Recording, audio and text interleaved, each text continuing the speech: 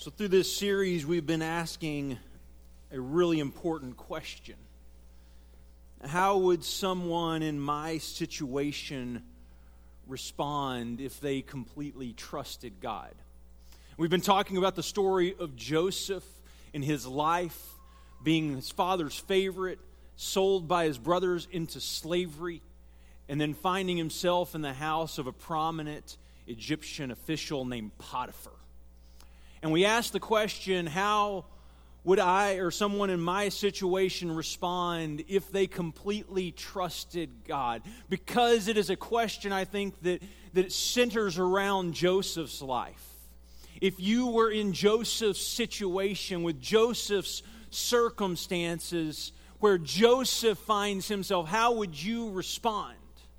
Because all of us have been in situations like Joseph, where we have gotten the short end of the stick, where we felt betrayed, we felt slighted, we felt forgotten.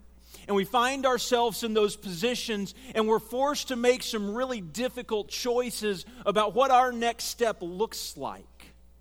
And so many times we find ourselves in the position of taking that next step, and we're not real sure what to do. What does it look like to be faithful to God in this moment?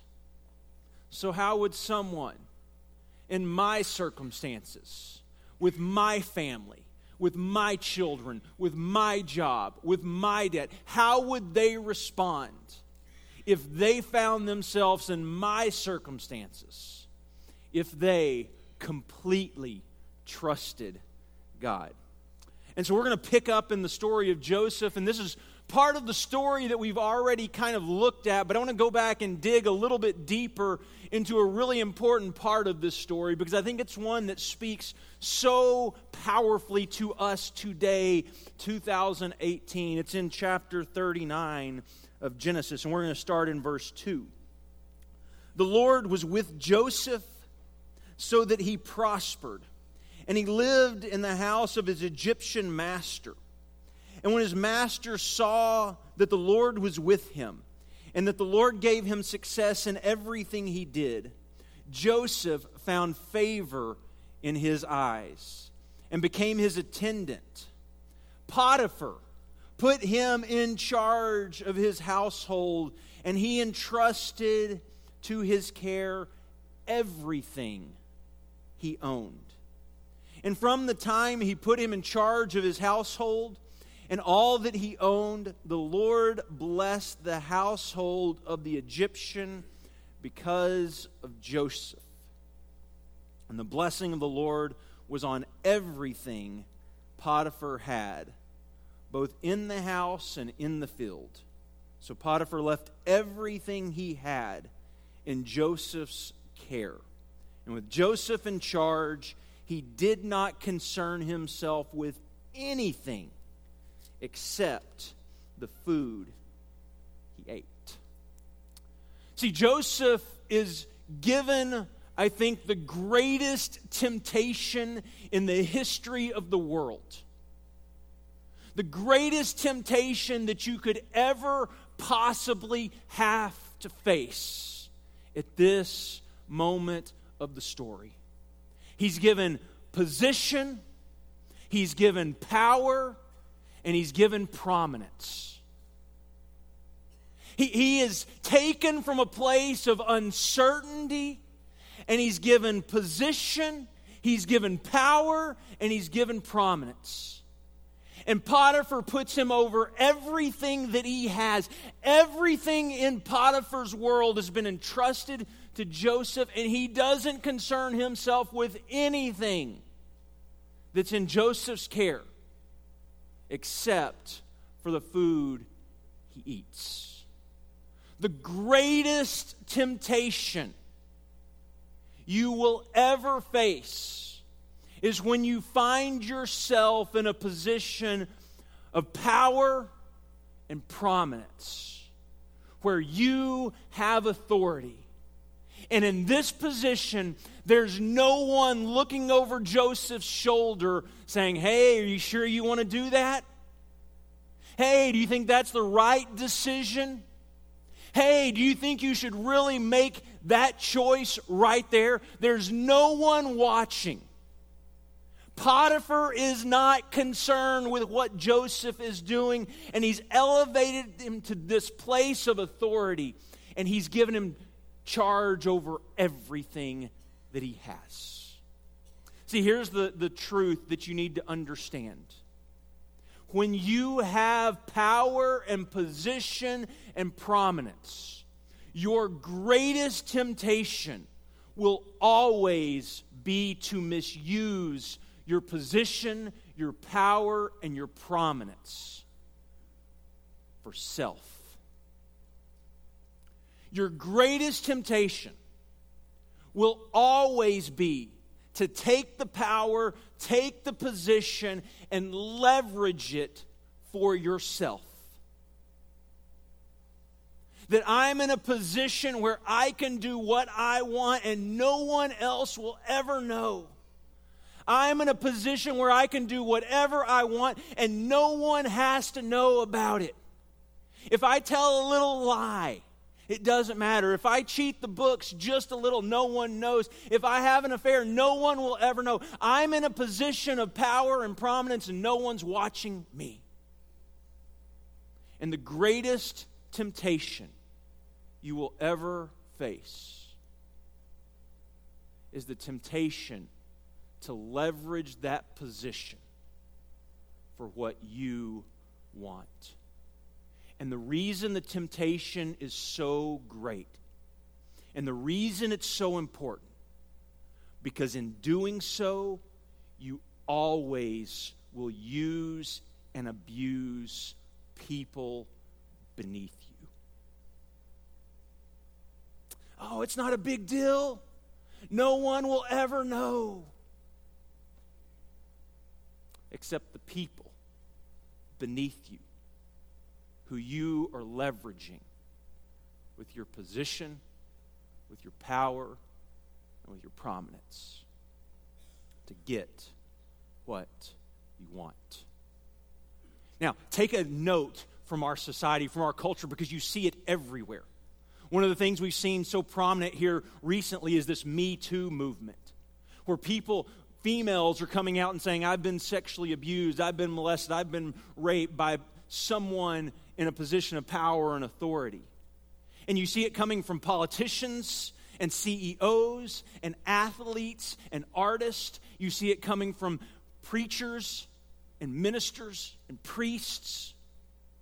You see it coming from people who are in places of power and authority, and they're abusing and using their position and their prominence to abuse other people. You see it in the financial corruption that's everywhere. Whether it's Enron or Bernie Madoff, or even going back to things like the housing market collapse from 2008. You saw people who had these prominent positions where they had authority, where they had power, and they thought their decisions in that place did not affect anyone else but them. Because I can take what I have, I can take my position, I can leverage it to make my name great. I can take my position and I can leverage it to get what I want. And Joseph, in this circumstance, has complete possibility. Every decision he could want to make is open to him because Potiphar's not concerned with him. Potiphar takes him from the place of a slave, and he puts him in charge of everything in his house, and he doesn't watch over his shoulder. And every day, see, this temptation is not new. It's just every day you see it popping up in the news. You cannot turn on the news today and see a segment that's 30 minutes long and not see someone who has abused their position, their power, or their prominence to hurt someone else. See, this is not, the Me Too thing is not about women's rights or women's roles.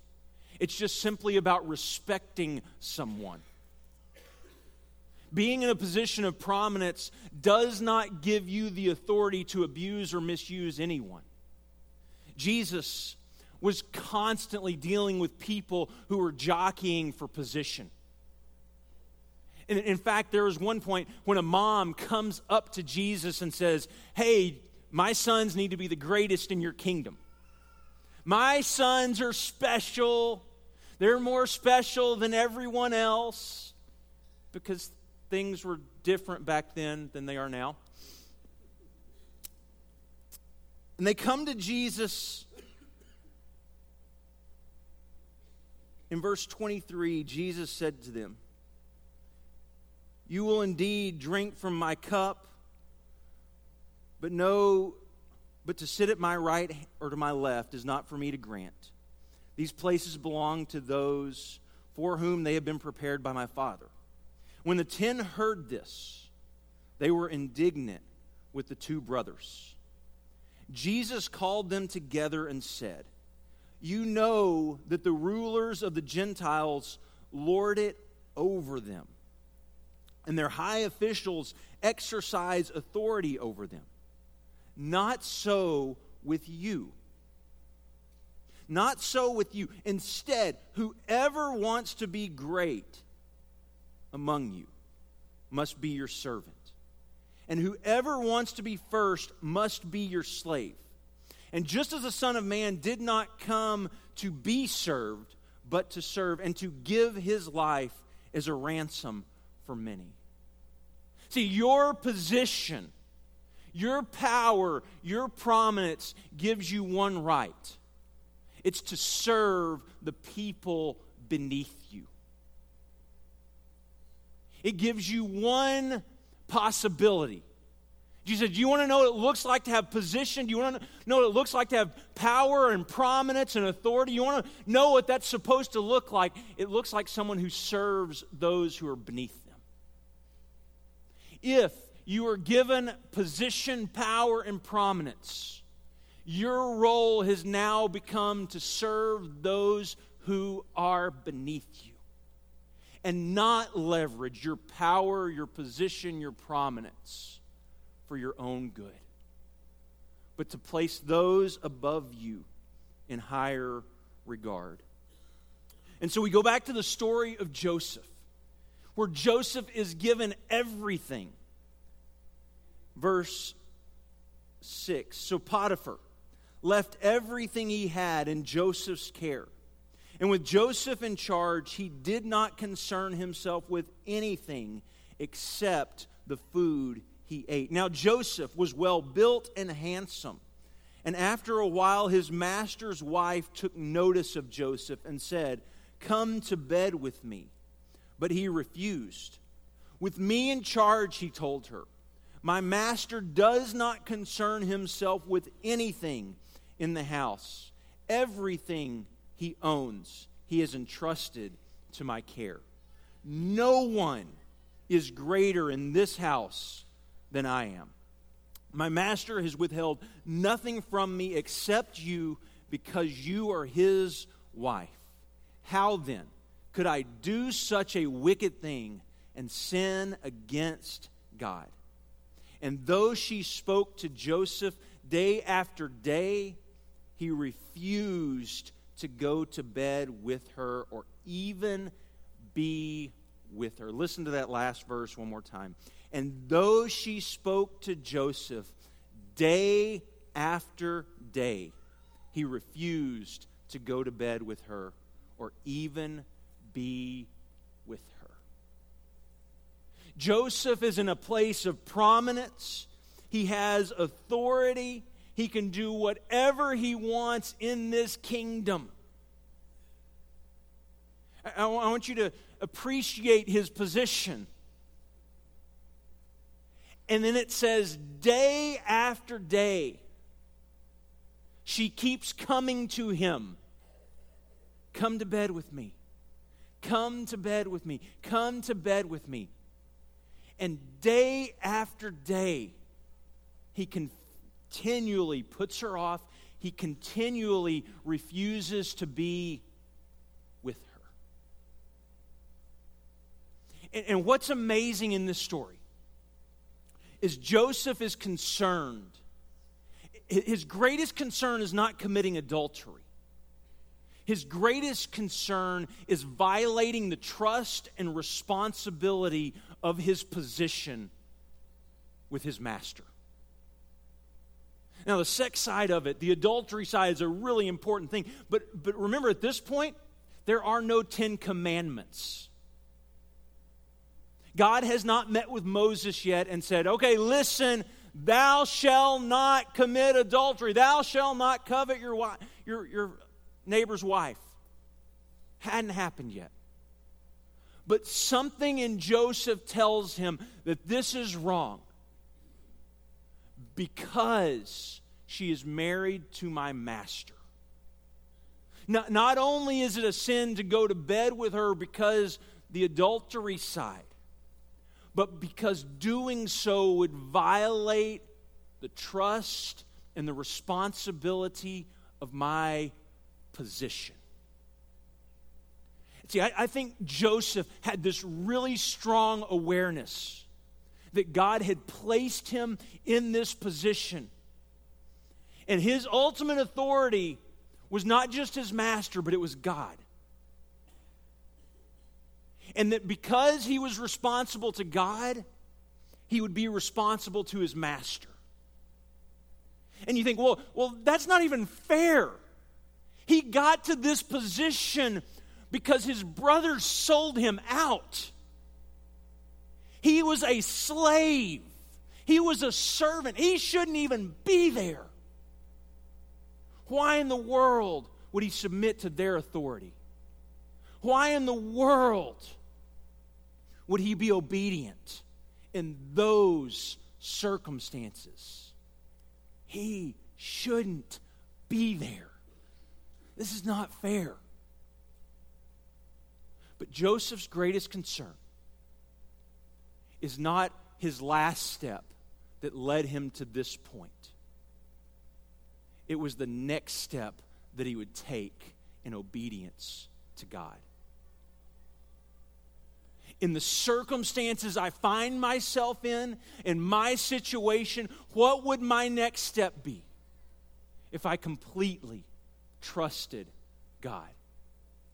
If I completely trusted that God's the ultimate authority, I'm going to put myself under someone else's authority and be obedient. Paul talks to the Romans about this. And he wants them to grasp how important this is. And he begins 13, he says, "Let everyone be subject to the governing authorities. For there is no authority except that which God has established. The authorities that exist have been established by God." But this authority is not right. He's under this authority because of his brothers. He's under this authority because he was sold into slavery. See, I've noticed a couple of things about authority. We're usually okay with authority two times. One, when we are in the position of authority. And two, when the authority lines up with what we want. When the authorities go in the direction we think it should go, then we're okay. But there's this tendency in our world, and it's nothing new.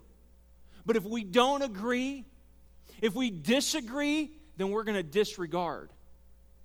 If we disagree with the direction, then we're going to disregard the authority. No place do you see it more prominent than if you turn on the news channels. No place you see it more obvious than in our political climate today. Well, if we don't agree with it, we're going to disregard. We're not going to listen to it. See, we do have a responsibility when authority is going the wrong direction that's opposed to God to stand up. But I think the things that God would say, I want you to stand up to, are neglect and abuse of power. And He would want you to side with the widow and the orphan and the poor and the oppressed. If you're going to stand up there. But most of the time what we want to stand up to is when it affects us. But I think one of the things Jesus' kingdom, when he comes and says, my kingdom's going to be different than the rest of this world, he says, I want you to stand up with those who can't stand up for themselves. I want you to leverage your power and your position and your prominence for those who don't have a voice. I want you to stand up for those who are abused and neglected and mistreated. That's what my kingdom is going to look like. It's going to look like something different than the rest of the world. It's going to look like something different than every other kingdom and every other empire that's ever been. And that is the kingdom that we've pledged our allegiance to. That is the kingdom that we're committed to. That is the kingdom that we're giving our life for. But for Joseph, this temptation is so real. It's so real, being sold into slavery, and he finds himself in a place where he begins to climb, and he gets more and more power because he's handling well what he's been handed. Potiphar keeps handing him more authority and more power, and Joseph's handling it well. And so Potiphar gives him more until he gets to this place where he's in charge of everything. And Potiphar's not looking over his shoulder. And he's not checking in on him.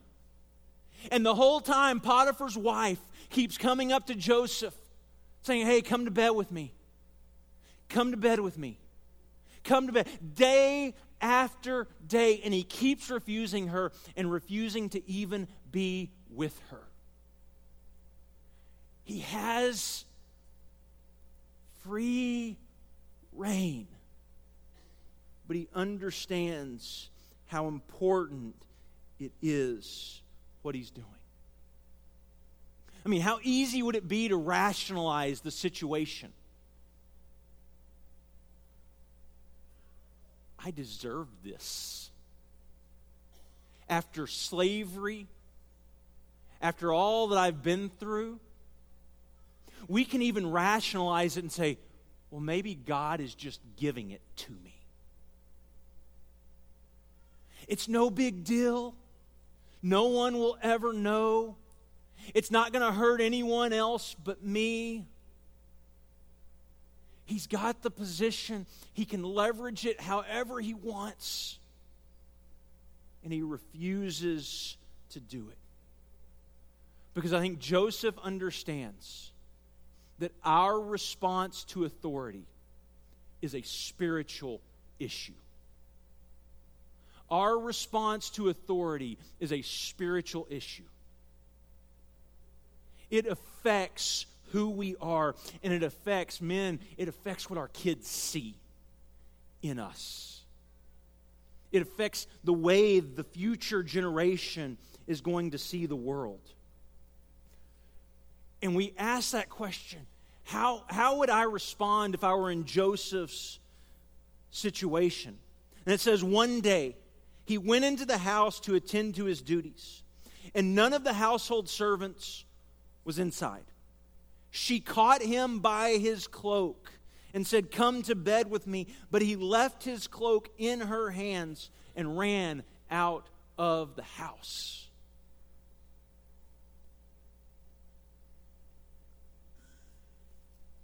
She finally grabs a hold of him and said, this is it.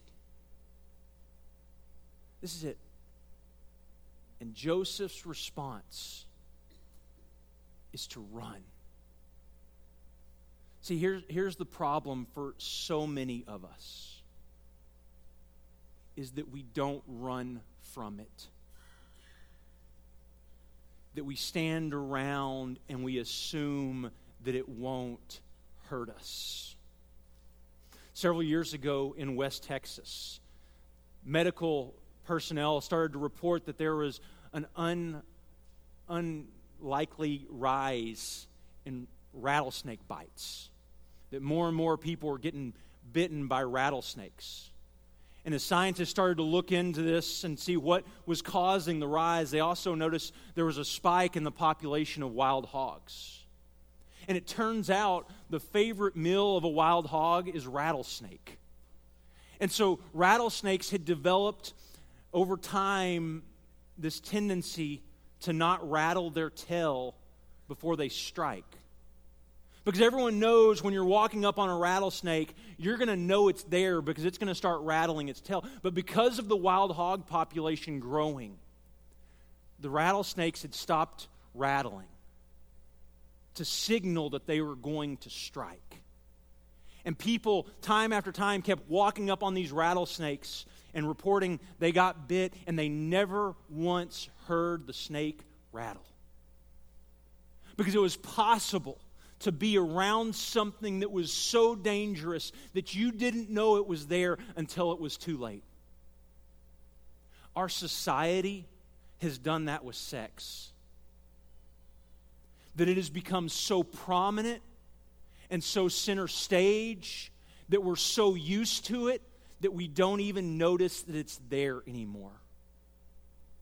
And we get comfortable with it, and we're around it, and we think there's nothing that's going to happen until it's too late.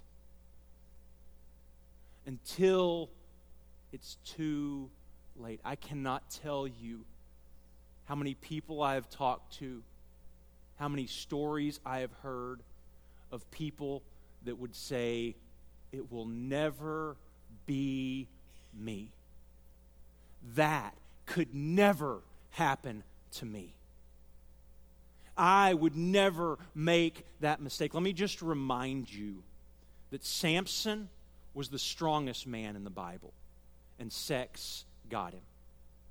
Solomon was the wisest man in the Bible, and sex got him. David was the most spiritual man in the Bible, and sex got him. I don't care how strong you are. I don't care how wise you are. I don't care how spiritual you are. If you let your guard down, sex will get you.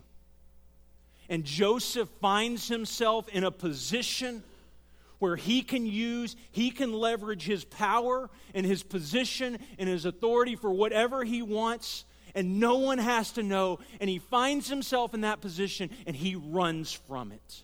He gets away from it. But understand, in this story, sex is simply a stand-in. You can put anything in its place, whether it's financial, or whether it's lying, whether it's abusing someone. You can put anything in its place and the story still works. Joseph, Potiphar's bookkeeper, comes to Joseph and says, "Hey, I'm going to give you a little kickback, and I'm going to give me a little kickback, and no one has to know," and the story still works. All you have to do is leverage your power, leverage your position for yourself. And it won't affect anyone but you. See, we know how the story ends. Joseph does what David could not.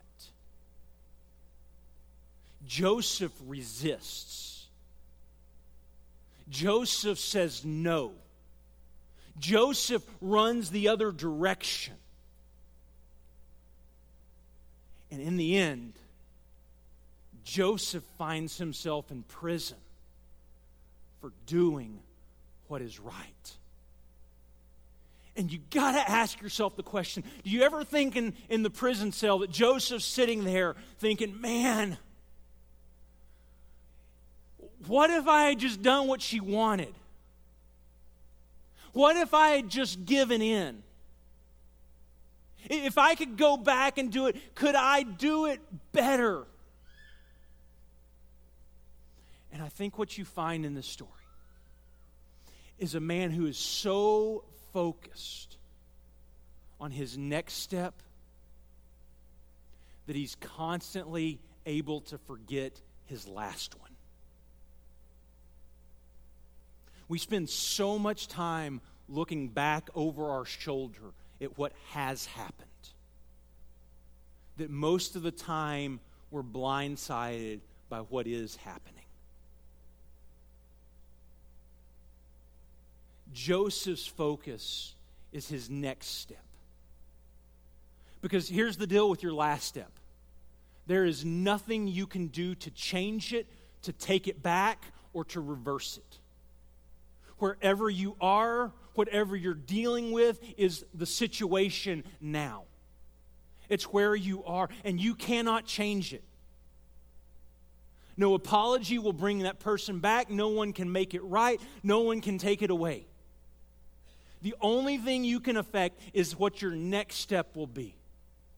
What does it look like for me to faithfully follow Jesus regardless of my circumstances? What does it mean to be a man or a woman of impeccable character? See, character is what happens when no one else can see. It's not what happens when you're in the spotlight. It happens when you're off in the margins, when you're in the shadows, and no one else has any idea what's going on. That is character. And Joseph says, I am committed to be a man of character. And I'm going to be obedient to God with my next step and my next step and my next step. Maybe that's why Jesus comes to his disciples and says, don't worry about tomorrow, because tomorrow is going to worry about itself. Just worry about today. Worry about what that next step is today, because that's the only thing you can affect. Worry about the next step and what the next step looks like today. See, because ultimately, this is simply about satisfying our heart. Ultimately, it's our desire to find something that will fill us. Something that will make us feel better about ourselves. Something that will make us feel complete.